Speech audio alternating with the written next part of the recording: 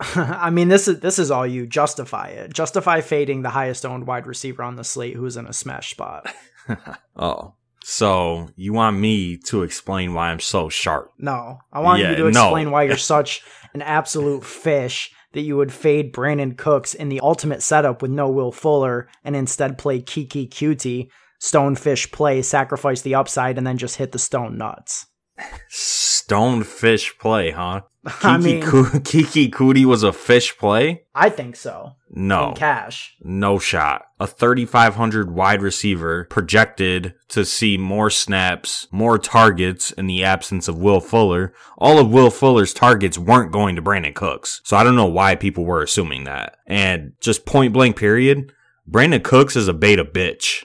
Okay? He's not an alpha. He's just not the guy. He's not the guy that a quarterback wants to lean on when times are tough. That's what Will Fuller was there for. And then not to mention, this boy Brandon Cooks can't stop getting concussions. He left the game for a little bit with a concussion, came back in, had a catch after that, finished with 11 points. But Brandon Cooks is just trash. And at 5,600, he was a good play. He was a solid play. Obviously, you can increase his target projection with no Will Fuller. But at the end of the day, I'm playing grown men. Men.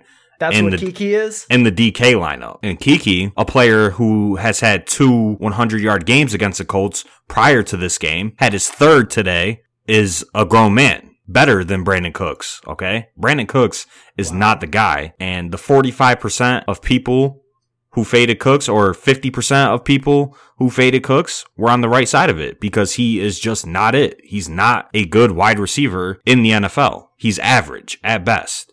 He's not an alpha. And it's just that simple. Neither is Kiki Cutie. It took, 38-year-old Randall Cobb getting hurt for this man to touch the field once. He was also $2,100 cheaper. And it doesn't matter what happened in the past. He's on the field now. He's on the field getting playing time, okay? Randall Cobb gone. Kenny Stills gone. Will Fuller gone. Now it's a Kiki time. It's his show. It's his team from this point forward. Wow. Brandon Cooks, you suck. And I'm glad I faded him. And I was on the right side of that in week 13. And I knew it all along. I knew it all along. So shout out to me for being so sharp and fading an absolute scrub in cash. It's just one of those...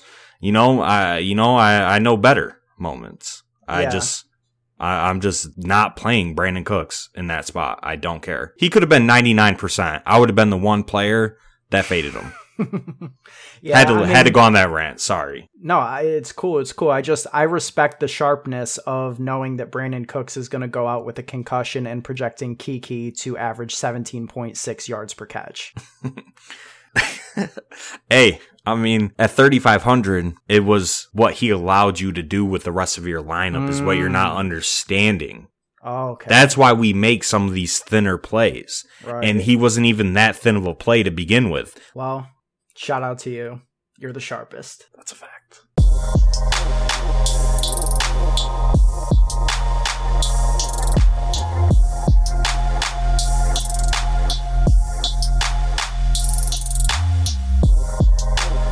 What's going on, everybody? Welcome to episode 114 of the DFS Dose Podcast, your fix of daily fantasy sports information, strategy, and analysis. I'm your host, Ben Hauver, joined, as I always am, by Joey Carrion. And on today's show, we are going to recap the full Week 13 main slate from a DFS perspective. We'll talk about the highly owned cash game plays and the decision points that you had to make around them. We'll touch on our results from the slate. We'll talk about what it took to win $1 million on DraftKings. We'll review the milli-making lineup. And then, as always, we'll close out the show with some interesting stats. But before we get into any of that, Joey, can you tell the people how to support the podcast? You can help support the DFS Dose by following us on Twitter at the DFS Dose. That's where we tweet out links to all of our content, including videos, clips, articles, etc. So make sure you are following us over there.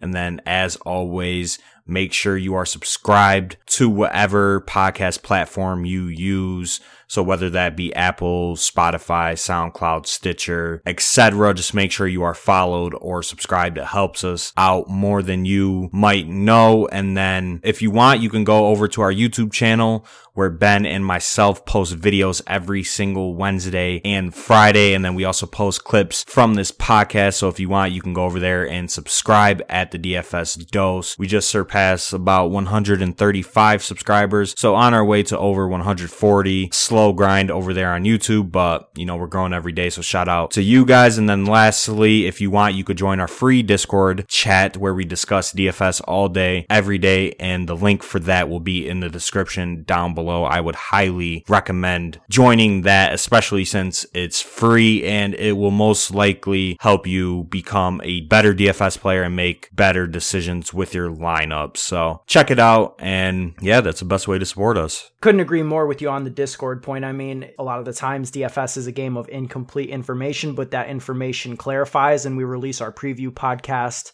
on Thursday. There's 3 full days before the slate locks in between there. So, things change. And as we'll talk about on this show, there was a lot of change in the way that we viewed the slate from Thursday to Sunday. So, I mean, the Discord channel is a great way to, pick our brains on that. And hopefully we can help you win like we did today. And we'll get to our results momentarily, but we're going to start off by reviewing the highest owned cash game plays on the slate. The following ownerships are from the $25 single entry massive double up on DraftKings. At the running back position, the chalk consolidated around 5 main players. David Montgomery was the highest owned at 54%. After that, we had Austin Eckler, 45.4. Dalvin Cook right behind him at 43.6. Devontae Booker and Myles Gaskin sort of as ancillary pieces. Both of them were about 25% owned in these double ups. At wide receiver, like we referenced already, Brandon Cooks was the highest owned on the slate at 51%. Joey's super sharp pivot, Kiki Cutie, was also fairly popular at 32%.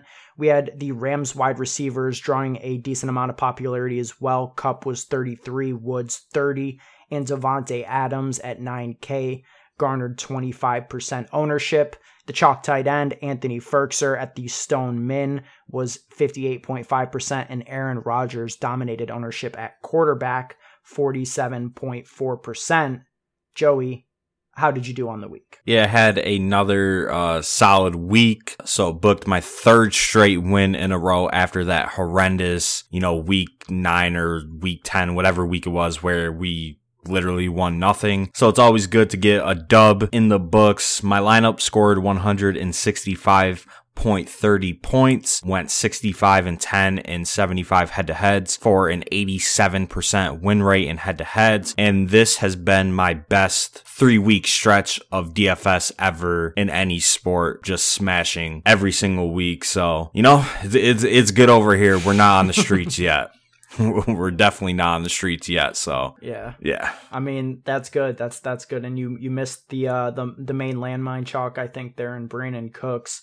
And I just got to shout myself out here because the cash line was 150.04 and I scored 152.4. So unlike Joey, I was buried for a lot of the day, and really up until like the final 5 minutes of the slate, I was completely buried. But I made a pretty sharp play myself this week, made the ultimate pivot off of Austin Eckler, who I had, locked in at my flex 7,100. I left $100 on the board pre-slate, Joey, just for this exact situation because I'm galaxy brain like that. And I'm like, what if I am behind going into these 4 p.m. games? Well, I can pivot off of Austin Eckler, who's going to be massive chalk. He ended up being 45.4% in double ups, and I pivoted up to Aaron Jones for the extra $100, thought that was good leverage on Adams, and Aaron Jones smashed with a 77-yard touchdown in the final minutes of the Packers game, a 16.7-point play that just, dropped me from being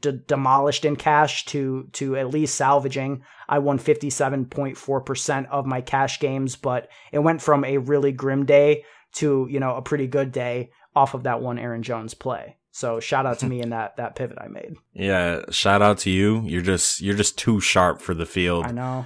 Just in all seriousness, that's how you can get an edge in DFS is just by making that one simple move. I mean, DraftKings obviously allows you to change your lineup if you have the salary available to swap going into the late games, and that's what Ben utilized. And, you know, he would have went from losing hundreds of dollars to winning hundreds of dollars. So if you're not at least considering it when you're down in DFS every Sunday, then you are not playing DFS correctly. And I think that's something for me, especially, that I've been more conscious of this season. Although, you know, in this week and in the last couple of weeks, I haven't really had to sweat. It's been cashing ever since the 1 o'clock bell rang. But it's definitely a great feature to utilize, and everybody should be doing it if they are losing. It's kind of essential. Yeah, and when you have the chance to make a pivot like that, where you know that Austin Eckler is going to be insanely high owned, and he's definitely a better floor projection than Aaron Jones, who you can always project to be in like a dead even split with Jamal Williams, but you know, Jones has a massive ceiling, and he was 2% owned in cash games. So that's just huge leverage. And when he breaks a big play like he did, obviously ran pretty hot with him scoring a 77-yard touchdown when the Packers pretty much had that game in hand. But still, thank God I needed that so bad. But I mean, let's talk about some of the main decision points that apply to, you know, the rest of our listeners, the main decision points on the slate. We already touched on the Brandon Cooks key QD decision point in the open, which was the biggest difference between our two lineups. But there were some really tight 1v1 decisions that people had to make, especially at running back on this slate. And starting off with the high-priced guys, I think that Dalvin Cook and Derrick Henry was a tougher choice than the ownership maybe, you know, looks like, you know, looking back at it. Dalvin Cook ended up being 43.6% owned. Derrick Henry was like 13 or 12% in cash. And I mean, early in the week, it felt like Derrick Henry was the superior play. We talked about it on our Thursday podcast, but we both ended up playing Dalvin Cook when it all came down to it. So let's talk about that choice and at what point in the week we switched from thinking that Henry was the play to Dalvin being the play. Yeah, and just before I touch on that, you mentioned in the intro how a lot of stuff can change, and I think that's a reason to join the Discord is because that's where we would put our thoughts on the changes that happened throughout the week. And I guess that's one of the cons of recording, you know, an early preview podcast. We recorded it, you know, Wednesday in the evening around 5-6 o'clock usually. And we were on Derrick Henry, and, you know, we touted Derrick Henry over Dalvin Cook. But as the week progressed, Dalvin Cook became the better play, in my opinion, especially since he was left off the injury report. He was healthy, got into full practice on Friday. Obviously, we didn't have that information. We also didn't have the information that Alexander Mattison was going to be out for this game on Wednesday. He had, you know, appendicitis, had surgery to help that, so ended up being out, and he was the biggest threat for touches in terms of the Vikings offense. We could project for Mike Boone to not really see any touches. With all of that in consideration, I ended up liking Dalvin Cook a little bit more than Derrick Henry. Obviously, they were two home running backs in great spots in two high totaled games, and I don't think you were wrong if you play Derrick Henry, but I think Dalvin Cook's floor is a little bit higher just due to his reception upside. Derrick Henry isn't utilized in that facet, unfortunately. So at the end of the day, you know, at the end of the week, it was Dalvin Cook for me and for us, and we ended up getting on the right side of things. But that just goes to show how, you know, the information that becomes available throughout the week can change our thoughts, you know, in 2 days, in 3 days even. So yeah, and I mean, both of these totals were rising, but it really was the situation around Dalvin Cook that changed the most, because what we learned was, you know, he went from on Wednesday to us, you know, talking about whether or not we believed his workload would be scaled back to him being, you know, a full participant on Friday, and then Alexander Mattison getting surgery on Saturday and taking him out of the account. And then at that point, we're just looking at, well, like, Dalvin Cook is in the highest total game on the slate as 10.5 point favorites in a smash matchup, and it just became pretty clear. And, you know, although we did hear these quotes that there was a chance that Derrick Henry would be utilized in the passing game, and the Titans actually fell into a game script where if that was something they wanted to do, I mean, this would have been the spot to do it. But, that is something that I think we both kind of looked at as being like, maybe they do that, but it's not a sure thing like it is with Dalvin Cook. And I mean, we just saw that unfold perfectly clearly. Dalvin Cook had 9 targets because they were also in a negative game script for points. So he ended up with 6 receptions for 59 yards, and Derrick Henry only had 1 catch for 9 yards. There was no real actual on-field evidence that they actually do want to get him the ball more in the passing game. So I think that Dalvin Cook ended up becoming the better play as the week developed, and that is why Joey and I made that switch in our stance. I think another major shift that we had in our thinking from the time that we recorded the Thursday pod to Sunday morning lock was, on the podcast, we were talking about how it seemed like it was going to be a priority to pay down to quarterback. You were bullish on Fitzpatrick, and at that point in the week, it seemed like he would be the starter. I mean, we didn't really find out until Saturday night that Tua would be the starter here, and that definitely took Fitz out of play and we weren't going to play Tua in that spot. And Trubisky, as the week developed, that game environment just got worse and worse. DeAndre Swift ruled out after it looked like he would play. Kenny Golladay ruled out again. So it just looked like the scoring potential as a whole in that game was getting shakier and shakier. So Aaron Rodgers at 6,800 is who we both played, and the majority of the field played as well. Yeah, and I think we kind of overlooked Rodgers on the preview pod, for sure. I think we were too focused on the cheap quarterbacks to actually think that Aaron Rodgers was a better play than both of them. But at least we got onto, that thought later in the week. And for me, it's just Aaron Rodgers has been one of the best quarterbacks in the NFL this season. He's been great each and every single week in terms of DraftKings points. And I just felt like at 6,800, he was underpriced this week, in a good spot at home against a reeling Eagles team that, has no confidence right now. And we saw it today. Rodgers came out. He was as efficient as ever, had 3 touchdowns, almost got the 300-yard bonus. And yeah, so I think that was definitely the right move, was to play Rodgers in cash. And,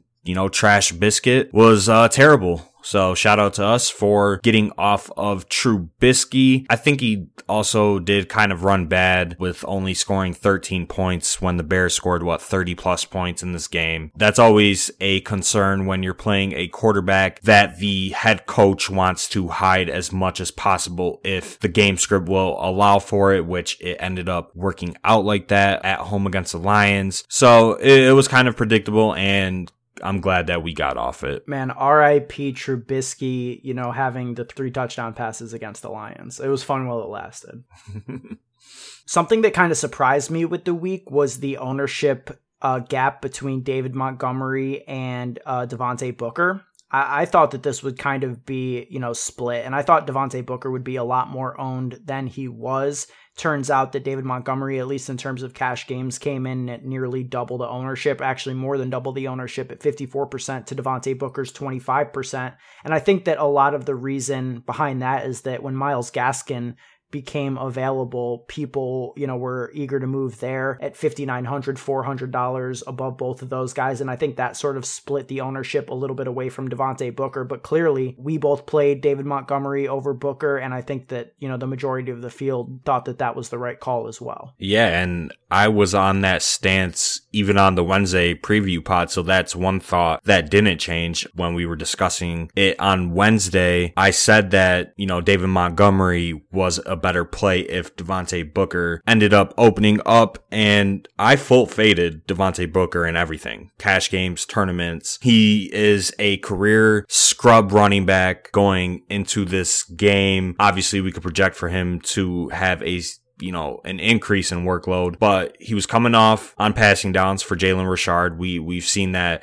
historically over the last couple of seasons. They're going to take their main running back off the field in favor of Richard. So I thought that was a reason to play Montgomery over Booker, because I don't think there was any situation where Montgomery was coming off the field. Now, we couldn't really foresee Cordero Patterson getting 11 carries, 12 carries or whatever he got. So he did end up coming off the field, but in hindsight, process wise, David Montgomery was a better play. Obviously, more reception upside, more snaps on the field, more touches. So that's where I was at with Devontae Booker. Didn't play him anywhere. Didn't feel like it was necessary with Montgomery right there And then just in terms of Myles Gaskin, I thought Gaskin was a better play than Devontae Booker. And I had Gaskin in my lineup right up until like 12 o'clock. Then I was like, it's probably not optimal to play Gaskin over Montgomery, so I ended up going from Gaskin to Montgomery, although I thought they were very similar plays, and Gaskin had a decent game. You know, he had 15 points, missed out on a touchdown where he got 3 or 4 straight attempts from the goal line to try and get in there.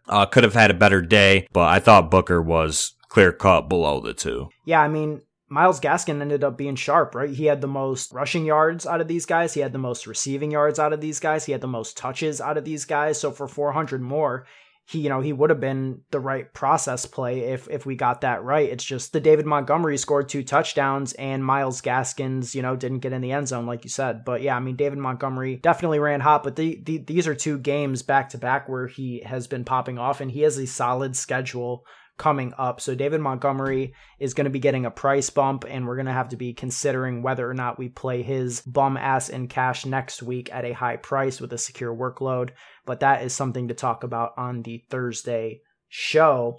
And while we're here on the Bears briefly, I mean, both of us played Allen Robinson in cash, and I don't know. I mean, I thought he was a slam dunk play at 6,700. He ended up only being 15% owned in cash, and I think that the rest of the field was more interested in playing Cooper Kupp and Robert Woods over Allen Robinson. But to me, I mean, I thought Allen Robinson was a clear-cut better play and much more of a priority for me. Yeah, I thought Allen Robinson was a great play this week, and, he was in a good matchup. I think he has one of the highest target projections on a weekly basis, and at 6,700, I felt he was too cheap, and it was a priority for me to play him. Ended up not getting there, but process-wise, I still believe it was the right play. I think Kupp and Woods were a little bit better just because they were cheaper. Maybe their target floor isn't as high as Allen Robinson's, but there are still games where Kupp and Woods can see 10, 15 targets in any given game. So I thought they were a little bit better, and I played Kupp with Allen Robinson. I thought Kupp was a great play this week,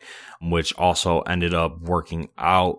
But yeah, Allen Robinson was a good process play. Just results didn't get there. The Bears got out to an early lead with David Montgomery scoring a couple rushing touchdowns. So that hurt A-Rob, but I'm not too mad at it. Yeah, just between the two, to me, it was a spot where, the matchup was so good for Robinson, and the matchup was good for the Rams guys too, but with the two of them there and it feeling like it could, go to one of them over the other in any given spot. Like, I never think that Anthony Miller or Darnell Mooney are going to out-target Allen Robinson. Like, I don't even think that's a possibility. So to me, that alone was a good enough differentiating factor to go to Robinson. But I also played Mims and Cooks, whereas Joey didn't play Cooks, paid down to QT, so he was able to play both. And, if you look at the results, that ended up being the correct build opposed to the build that I ran. So yeah, I think that in the end, it really shouldn't have been an either or situation. And then finally here, in terms of decision points, I mean, it's hard to say that it was a great week for team pay down at tight end, a team that we've been on all year long. When there's a certain tight end that we'll get to in a little while that just absolutely broke the slate. But Anthony Ferkser was just stone chalk. All of DraftKings appears to be on this wave at this point where it's time to pay down. He was nearly 60% owned. He was 60% depending on what double up you looked at. And I mean, man, he got there basically off of one drive. Yeah, he didn't do anything for 99% of the game, but that last drive he got there, and I'll take 10 points out of a 2,500 min price backup tight end in cash games all day, every day, and it was a good week for team pay up, but this is maybe the only good week that they'll have all season. So they can take the W on this one, but it's still paid down at tight end every single week. It just helps the overall upside of your lineup when you can spend that salary elsewhere because, let's say you did pay 6,100 for Waller. Maybe that didn't allow you to get Devontae Adams if you played him in cash, as he was one of the highest owned wide receivers. You probably still cashed with Waller and no Adams, but I think over a 16-game sample size, that'll be the wrong process play in the end. So I'm always going to pay down. So it's just that simple. Yeah, I mean, outside of like maybe if you played Waller and banked a massive GPP, I mean, team pay up is definitely, they recouped this week, but they're definitely in the negative. You recouped some today, but yeah, I mean, you're still scratching back there. It's definitely been a pay down year all year. Let's move on to the $1 million lineup, what it took to win $1 million on DraftKings this week. And our winner today was a user who goes by the name JGII. Not sure what that is, how to pronounce that. Maybe it's like some initials or something. But what he ran in the DK Millie Maker was a Raider stack, Derek Carr to Darren Waller with no Jets bring back. He had Justin Jefferson and James Robinson as a correlated duo, and both are leverage off of Dalvin Cook, so that was pretty good. But after that, I mean, just a bunch of uncorrelated one-offs that smashed. Chris Carson, he had Robert Woods, Corey Davis, an absolute smash play, and Robert Tonyan for the two tight end winning in a big spot, and then Patriots D dropping a nice 31 points at 5%. All in all, this was a 258.44 point lineup, 114% cumulative ownership. And Joey, this is a lineup where this man played two tight ends, and he played his 1 p.m. tight end in the flex and his late game tight end in the tight end spot. I mean, is this just a stonefish lineup? Let's be real about it. I mean, yeah, obviously. Obviously a fish player if he's not putting his late game guy in the flex. You could just tell that off rip, right? Huge giveaway. And I mean, shout out to him though. Hit the nuts with Derek Carr to Darren Waller. I was fine with that. I actually came around to that in the Discord a little bit. I liked it. Didn't play it myself, but I like Carr in a great spot against the Jets, and the Jets are terrible against tight end, so I could see why he went there. Jefferson and James Robinson, I ran that in the Millie Maker, so that's kind of funny. I thought that was actually a very good correlation, so I like that a lot. He just smashed on one-offs. Well, what are you going to do, two tight end.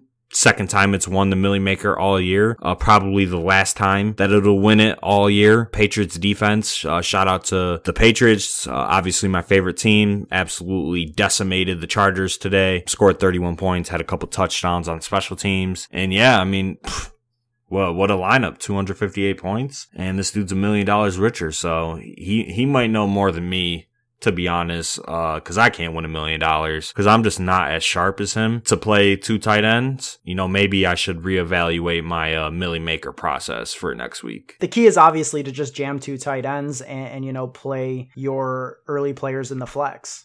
I didn't know that, but now I do. So shout out to JG II for the lesson. He's $1 million richer, and you can't hate on that. All right, finally, the interesting stats of the week, and I think that the best place to start off here, I mean, hell, we might as well just start off with Darren Waller. We've been talking about him the last two segments here. Absolute monster game. He was 6.1 on DraftKings, put up a nice 48 spot, 13 receptions for 200 yards and 2 touchdowns on 17 targets. Joey, he was the 6th tight end in NFL history to have 200 yards in a single game. Just an absolute monster performance out of Darren Waller. Yeah, and Darren Waller is, just one of the best tight ends in the NFL. He's definitely top 3, I think, in the NFL. I'd put him over Mark Andrews, to be honest. No question. I think it's Kelsey, Kittle. Waller is the unquestioned top 3 tight ends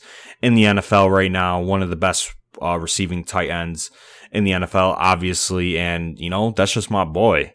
A1 since day one. If longtime listeners, if you're one of those listeners that has stuck around with us for over the years now, y'all would know that I touted Darren Waller in the offseason of the 2019 season, and I got laughed off the podcast. I got laughed off by who? The podcast by you. Oh.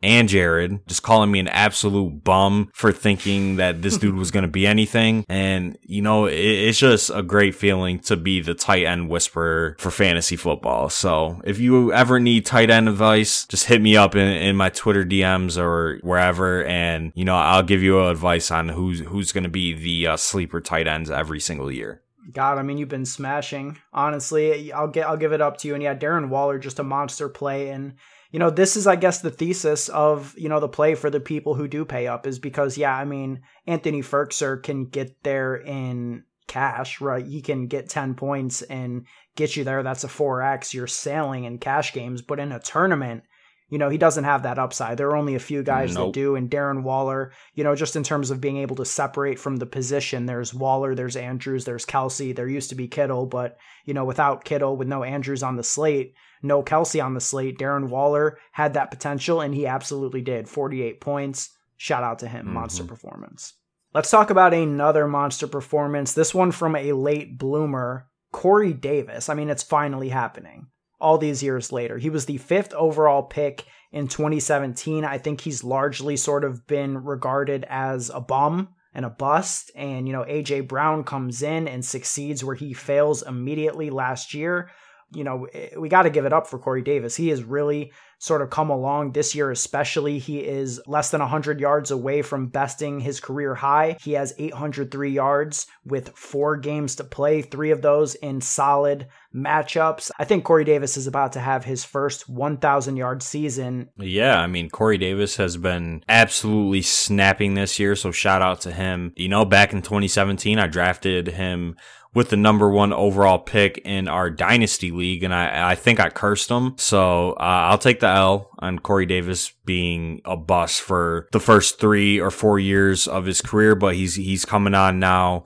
Corey Davis has been one of the best values in, redraft leagues and in best ball leagues this year, I think, because you could have got Corey Davis in the 16th, 17th round in your home redraft leagues. Maybe that was a little bit higher in best ball, but I think he's still emerging as one of the best values from the 2020 fantasy football drafts, I think. Absolutely. And I mean, I was wrong earlier, just when we were watching the games, I said something about how, the Titans kind of messed up by declining his 5th-year option, but I was completely bugged. They still have the option for this upcoming off season. And I mean, I think that Corey Davis might have single-handedly guaranteed him, getting that 5th-year rookie option picked up with this performance alone. I mean, just an absolute monster game, 184 yards, caught 11 of 12 targets, and he looked like a grown-ass man out there, with A.J. Brown, a little bit dinged up. He had a scary moment where it looked like he might have torn his ACL, but he came back in. But I mean, Corey Davis just stepped up and looked like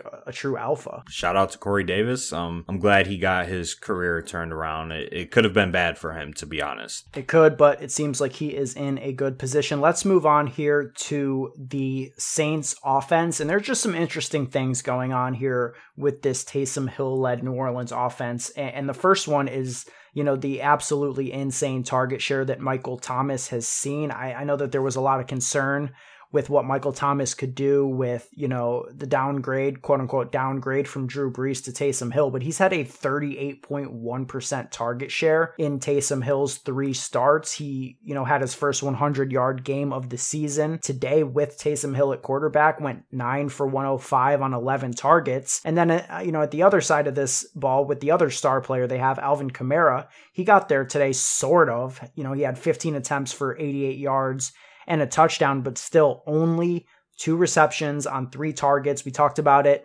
on our last review podcast, and, we would bring it back up this week. Alvin Kamara's, role as a receiver with Taysom Hill, I think we just have to acknowledge that it's minimal at best at this point. Yeah, I definitely think it's minimal, and then that obviously hurts his reception upside and his fantasy upside, I should say. It just sucks to see him not involved in the passing game with Taysom Hill at quarterback. And I think Taysom Hill has been better than Drew Brees this year, to be honest. I think he is a better quarterback for the Saints in 2020 than Drew Brees. I think that Taysom Hill is a solid player and he can get the job done. I mean, he completed 73% of his passes this week against Atlanta, had 14 carries for 83 yards, fumbled the ball 3 times, but only lost 1. So fumbles are an issue with him. I just think with him having upside as a rusher, Taysom Hill that is, that hurts Alvin Kamara's upside tremendously.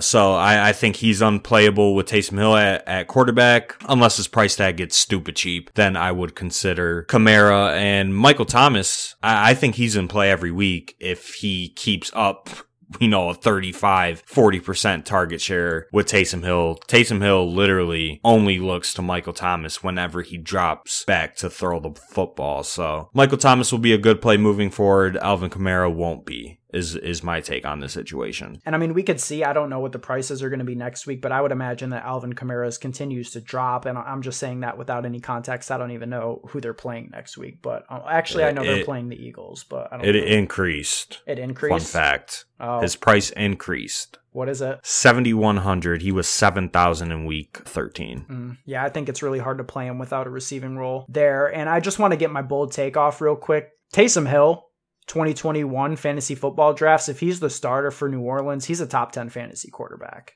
And I just want to be early on that, and I'm going to be ranking him that way coming into best ball season, only a few months away.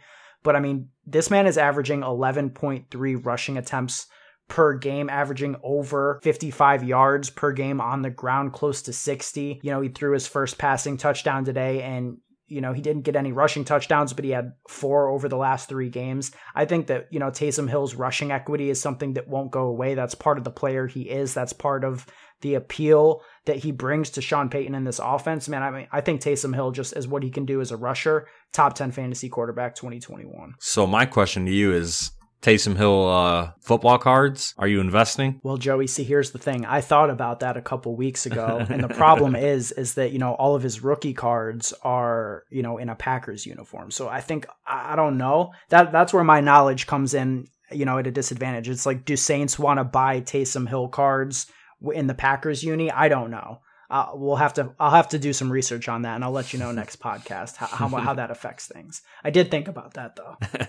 Well, that's good. At least you're thinking about buying some of his cards. Because if he is a starter next season, they could be pretty valuable, to be honest. Yeah, we'll get back to the listeners on that with our weekly sports cards advice on Thursday. How about Davante Adams, man? I mean, this man went 10 receptions, 121, and 2 touchdowns on 12 targets, a nice 37.1 points on DraftKings. So at this point, Davante Adams, he's had 10 plus targets in 7 out of the 9 full games that he's played. He's gone for over 100 yards in 5 out of 9, and he scored multiple touchdowns in 4 out of 9. He crossed the 1,000-yard mark today. And I mean, he was inches away from getting a 3rd touchdown today. So my question to you is, is it time to start regarding him as equivalent to the high-end running backs in terms of DraftKings cash games? Because, I think that we're just sort of wired to think that, we don't pay that type of premium price for a wide receiver in cash games, not when there are guys like Dalvin Cook or Derrick Henry, and we're supposed to, gravitate towards their secure workloads. But can you honestly make an argument that Davante Adams has a lower floor than Derrick Henry at the same price, even a cheaper price than Derrick Henry, or even Dalvin Cook for that matter?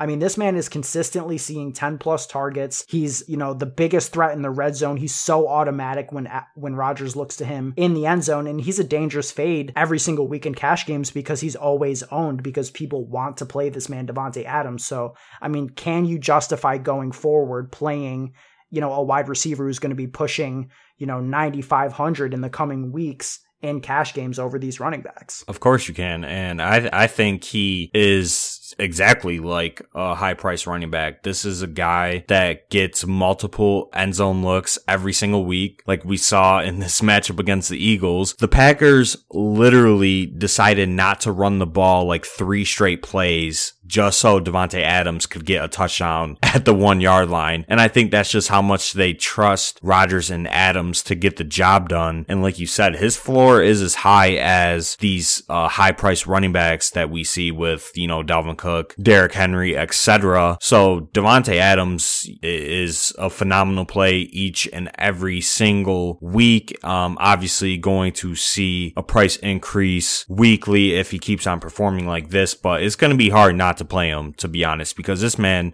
snaps every single week, and he scored a touchdown in every game since week 7 so far, and he's had 3 games with multiple touchdowns since week 7. So this is just a phenomenal player, and you can never go wrong with playing him, obviously. Rank the following players, looking way far ahead, super early look. We have 3 players that are priced above 9K on DraftKings next week. Dalvin Cook on the road at Tampa Bay, tough matchup, 9,400. We have Christian McCaffrey coming off of a bye, probably going to play at home against Denver. That's a solid spot, 9,200. And we have Devontae Adams at 9,300 on the road in a dome against this terrible Detroit secondary at 9,300. I mean, God. It's hard not to think that Devontae Adams is the best play of that group. I mean, Devontae is clear-cut the best. Then I would say Christian McCaffrey 2, Dalvin Cook 3. Is how I would rank that, just because Christian McCaffrey would be at home against Denver, and then obviously we know Christian McCaffrey has as much upside as anybody in fantasy football, and then Dalvin Cook would be on the road going into Tampa Bay, going up against one of, if not the best run defense. So I would rank them how I just said. Adams is clear-cut the best though. 100%. All right, Adams going to be a real popular play in Week 14. We will talk about that on our Thursday show.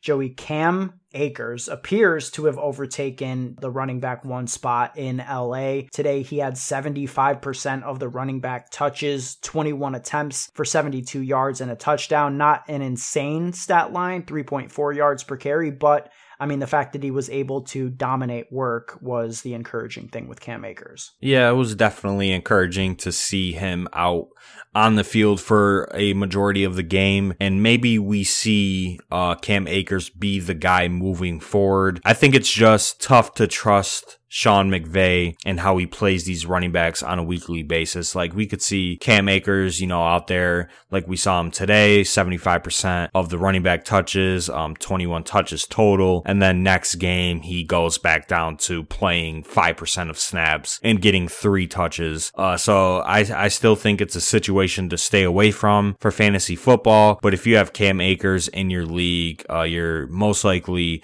encouraged by this performance, and you just have to hope that McVay keeps using him more than Darrell Henderson and Malcolm Brown moving forward for the rest of the season. Yeah, I mean, Darrell Henderson is legit. Like, he looked good today too in the limited work he got, but I mean, I think it'd be pretty hard to even, think about putting Malcolm Brown back out there. I mean, this dude rushed he had 3 attempts for -3 yards, averaging a nice negative yard per carry. I mean, that's a tough scene. So I think that, let's keep Cam Akers out there, see what the kid's got. I mean, I don't know too much about his profile, but if I remember correctly from best ball studying and looking at things in the offseason, he's supposed to be a really, really strong receiver, right? Yeah, I think he was a good receiver at Florida State. Only 4 receptions on the year, had 1 today.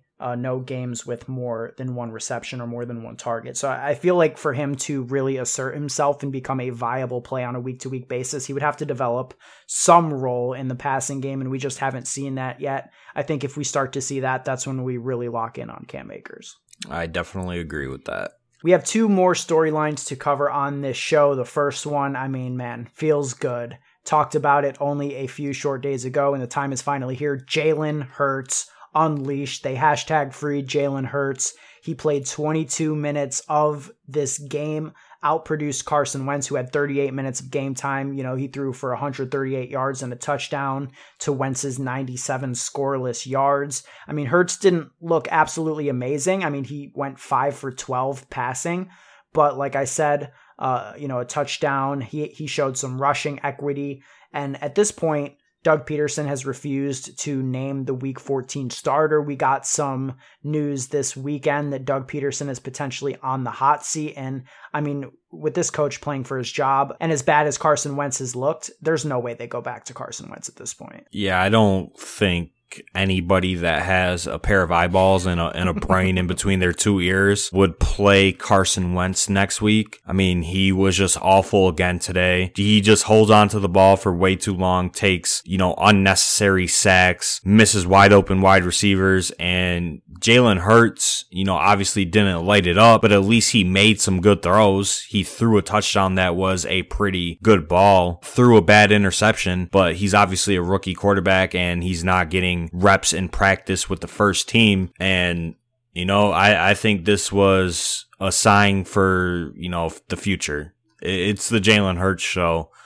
Moving forward in Philadelphia, like I said, there's just no way that anybody with a brain would keep on trotting Carson Wentz out there to lose football games. At least see what you have in Jalen Hurts and, move forward from there. He looked good. He looked way better than Carson Wentz. I will say that. So.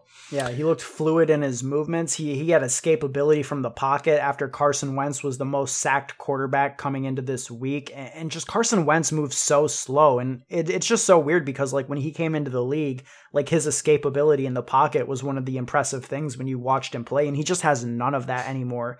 And just watching, the pocket kind of collapse around Jalen Hurts and him find a way to get out of it, it was just refreshing from an Eagles perspective. And yeah, I mean, I think the future is bright with Jalen Hurts. I think his mobility will add a lot to this offense, might help free Miles Sanders a little bit. And I mean, God, Doug Peterson, get him out of there. Took too long for him to make this decision. It's Jalen Hurts' season. Oh yeah, 100%. And the Eagles definitely need to move on from Peterson. That dude is pure scrub and lucked into a Super Bowl win. So yeah, that's my take on the Eagles situation.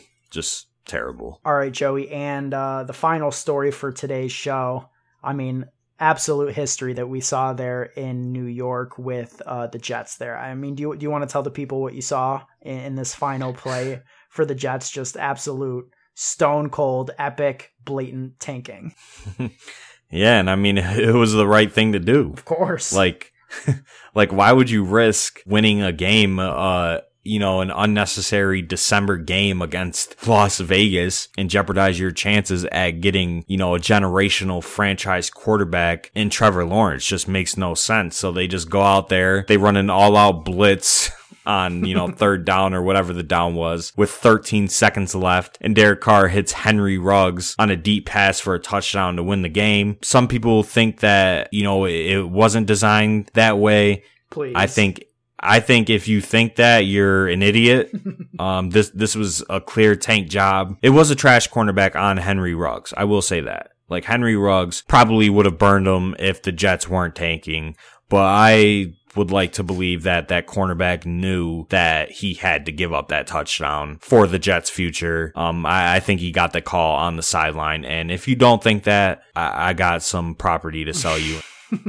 I mean, Adam Schefter tweeted out a really interesting stat about this, that as far as their data goes, which goes back to 2006, so the Jets rushed 7 on that play, and they were the only team in the past 14 seasons to send 6+ pass rushers when they had a lead between 4 and 8 points.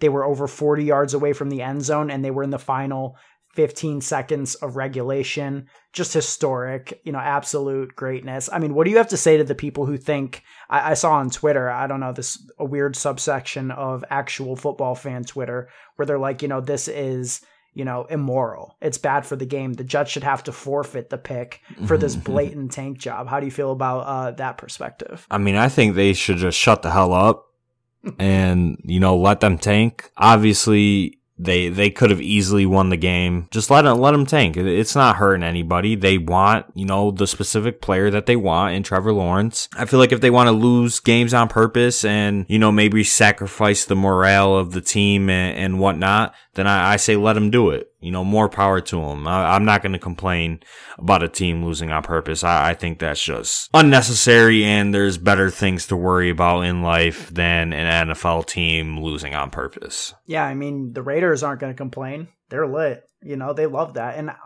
Adam Gase probably did it for his own good, because if he blew the Jets' chances to get Trevor Lawrence for a random Week 13 win, he probably would have been beheaded in Times Square tomorrow afternoon. Oh yeah, they would have pulled out the guillotine in front of Times Square and chopped this man's head off dead ass. It was self-preservation. Swear to God, they would have literally sent death threats to this man if he dropped the Jets in the draft order. I swear to God. Yeah. NFL fans are crazy. Especially New Yorkers, I mean, God. Yeah, we're fucking nuts. Swear to God. But that is going to be it, guys, for episode 114 of the DFS Dose podcast. Thank you for listening. Like Joey said at the top of the show, you can support us in a couple of free and easy ways, starting off with subscribing to this podcast on whatever platform you're currently listening on, whether that be Spotify, SoundCloud, Podcast Addict, Stitcher, Apple, wherever you listen to podcasts, we are there. So hit that subscribe button. You can also sub to us on YouTube. And don't forget to follow on Twitter at the DFS Dose, as well as our personal Twitters. I am at Ben Hauver, BenHauver.